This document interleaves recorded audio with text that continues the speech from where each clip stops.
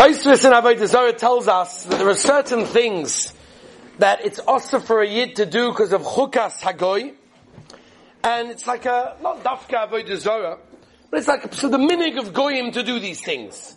So Tosfos, a yid doesn't get involved in anything that has a shaychus to any minig of a goy, and the reason that many bring is some say it's a chayk. There's no real reasoning for it because it comes from a pasuk of don't go in the ways of the goyim. It's a chayk. It's a statue. We don't really understand exactly why, but we don't do it. The chinuch says the reason why we don't do it is simply because we want to distance yidden from goyim. So therefore we want to make sure that a yid has no shaychus to any practices that a goy may do. So I want to discuss, Be'ez Hashem, based on what we discussed a little bit yesterday, I want to discuss some of the practices that maybe perhaps fall under this category of Chukkas HaGoy, Daukei Amoiri, and the like. Let's try to go through some of them to understand where they come from, what the halacha would be. Let's try to go through some of the inyonim in that case. So for example, the Shulchan Aruch in Yeridei Simon Kuf Ayin Tes brings down, it's a Gemara in Sanhedrin, Samachem with base, that's the Makor, but upon him the Shulchan Aruch brings that a person should not rely on superstitions. Superstitions, for example, could meaning to decide based on superstitions. So, if there's a black cat that walks in front of me on the street, then I'm going to decide that the business venture that I'm about to embark upon is not a good idea. No, we do not do that. Yidden do not decide things based on acts that may happen in front of in superstitious actions. We also don't use signs for the future. So for example, I'm going to hold a stick, and if it falls that way, then I'm going to take the plunge, and I'm going to do that business deal, or whatever it may be. If it falls the other way, it means no. We don't do that. Klal Yisrael doesn't go and decide things based on these sorts of things. Rav Shimshon Raphael Hirsch, by the way, has a whole mahalach to explain. If you look at the Reishis Chachma, it also brings the same thing in Shara Yira, that the idea is that a person should always look at every action he does and decide, is what I'm doing now going to bring nachas to Rabbeinu Shalom? Is it Ratzon Hashem? Is what I'm doing now what the Rabbeinu Shalom wants from me? We don't decide the future based on things that we put in front of us. So that is one other thing over there. Shulchan Aruch brings again, Yeridei Kufayim Test, stargazing, or looking at the crystal ball, for example. These are all things which fall under the category of an issa, of Chukkas HaGoy, of Daukei Amoiri, and must not be done. A person is not even allowed to heal himself based on all of these interesting ways of healing oneself. I'm not talking about with herbal medication, I'm talking about with interesting ways that they have, which are very goyish mahalchim of healing a person, not with medication, could be a problem of Daukei Amoiri, depending what it is. Again, you look at the Gemara Avodah Zarah Samach Zayin, or the whole sugya, Yeridei Kufayin Test, goes to that as well. Now, one of the problems that we have with this is that we see that it's not always the case.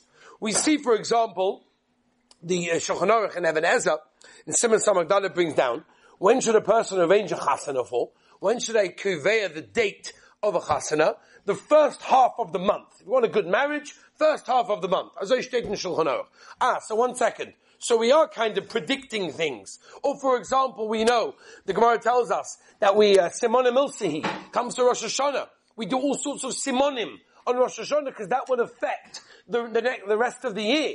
What does that mean? Are we also trying to do that in that case over there? Yeshiva starting Rosh Chodesh. What's Rosh Chodesh? Like we're starting on things. What's the reason that we're sort of relying on dates and times to show the success of something? So there's a Mordechai Rambam. The Rambam in Moreh Nevuchim Chelik Gimel brings down that he says that all sorcery, all types of magic that people believe in, are completely baseless. They're completely no shaykhos whatsoever. They have no effect whatsoever.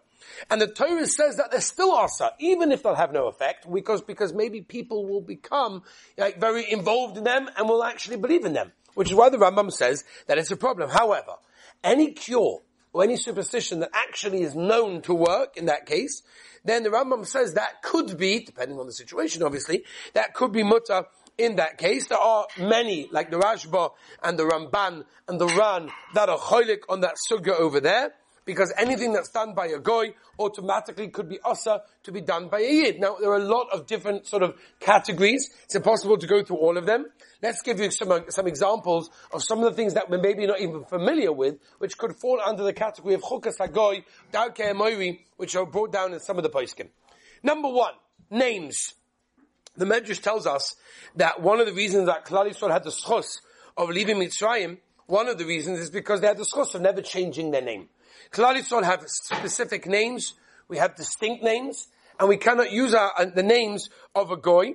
According to the Maram Shik, if a person calls himself or anyone else a goyish name, he's over an Issa Da'oraisa of and in fact the Maram Shik was actually, Shik stands for Shem Yisrael Kodesh, right? Rav Moshe brings down a limud schus for many of the goyish names that people have.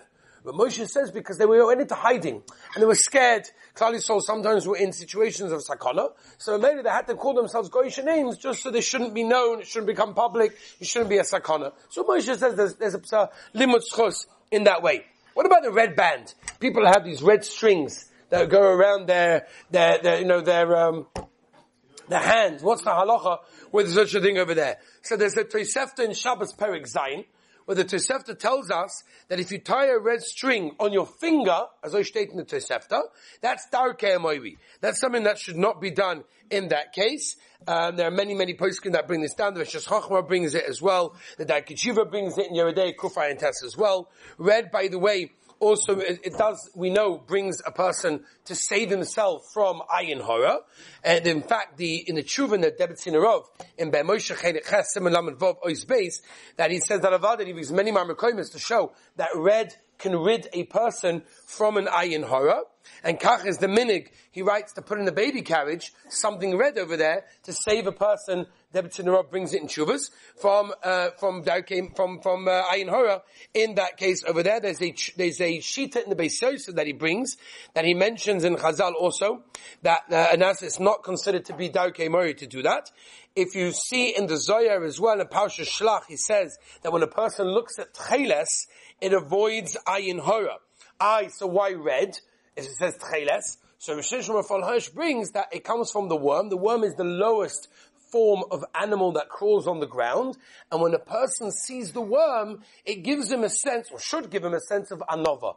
Now he realizes that, at the end of the day, a worm is the lowest creature and everything else like that, and therefore because of that, he should hopefully, all his gaiva should go away, and hopefully the ayin horrors together with that should also be gone. By the way, Rebelski's at Sal Paskind, that if you have one of those red things, you have to take it off on Shabbos, because it's an issa of hitzah if there is no eruv. Rabbi Zul Obach told me that that it's okay. He wants to say it's like a kameh or whatever, but upon him, the Meister Rebelski's at Sal Paskind, that it could be a shayla if there's no eruv of carrying it over there. Now, Stamazoi wearing red is also a shayla. It's more hilchas tznius, but even wearing red is the Marik was very makbid not to. The Shach brings down in Yeridei. Also, a person should not wear red in that case. By the way, the Mishnah Halachos, Rabbi Nasher Klein says it applies not only to women, but also to men. It doesn't make a difference. There's Ravazna and Shevet Alevi is a tshuva in Chelik Vav that he says that the Maisa, for kids, you can be a bit more makel to wear red. It's not the end of the world. Rabbi Chaim Kanievsky Zatzal was more machmir that you shouldn't wear red,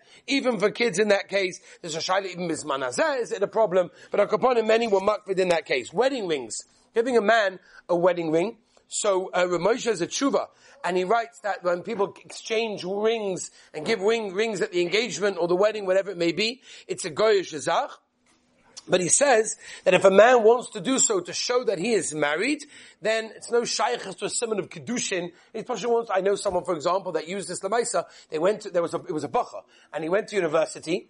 And in university, he was a bacha, he put on a ring specifically so that any girl over there should have no shaykhos because she knows that he's married. So Moshe says if you're doing it for that purpose, not for the sake of kedushin, then avada there's a mokim to be makel. But he says that a Yiras Shamayim should be machmeh. Putting the bima, by the way, placing the bima in the shul is also major shaylas darkei moiri. It has to be that you don't put the bima right in front of the Aron HaKodesh in a place that people cannot walk in front. As long as the bima is placed in a place where there is an area area that someone can walk. It doesn't have to be mamish in the middle. It can be closer to the front, but as long as someone can walk, otherwise that is doimet to the goyim. A bas mitzvah, where Moshe has a tshuva about making a bas mitzvah, is that mutter, is it not? And he writes at the end of the day, it could be a shaila of Chukkas HaGoy, but he says it's no worse than a regular birthday party. Moshe Sternbach also says a similar idea. It's a nice fancy birthday party, so that wouldn't be a problem. Moshe also didn't like the idea of Thanksgiving as well, because again, it's a goyish shazach, even though it's a shaila, is it come from goyim, doesn't come from goyim,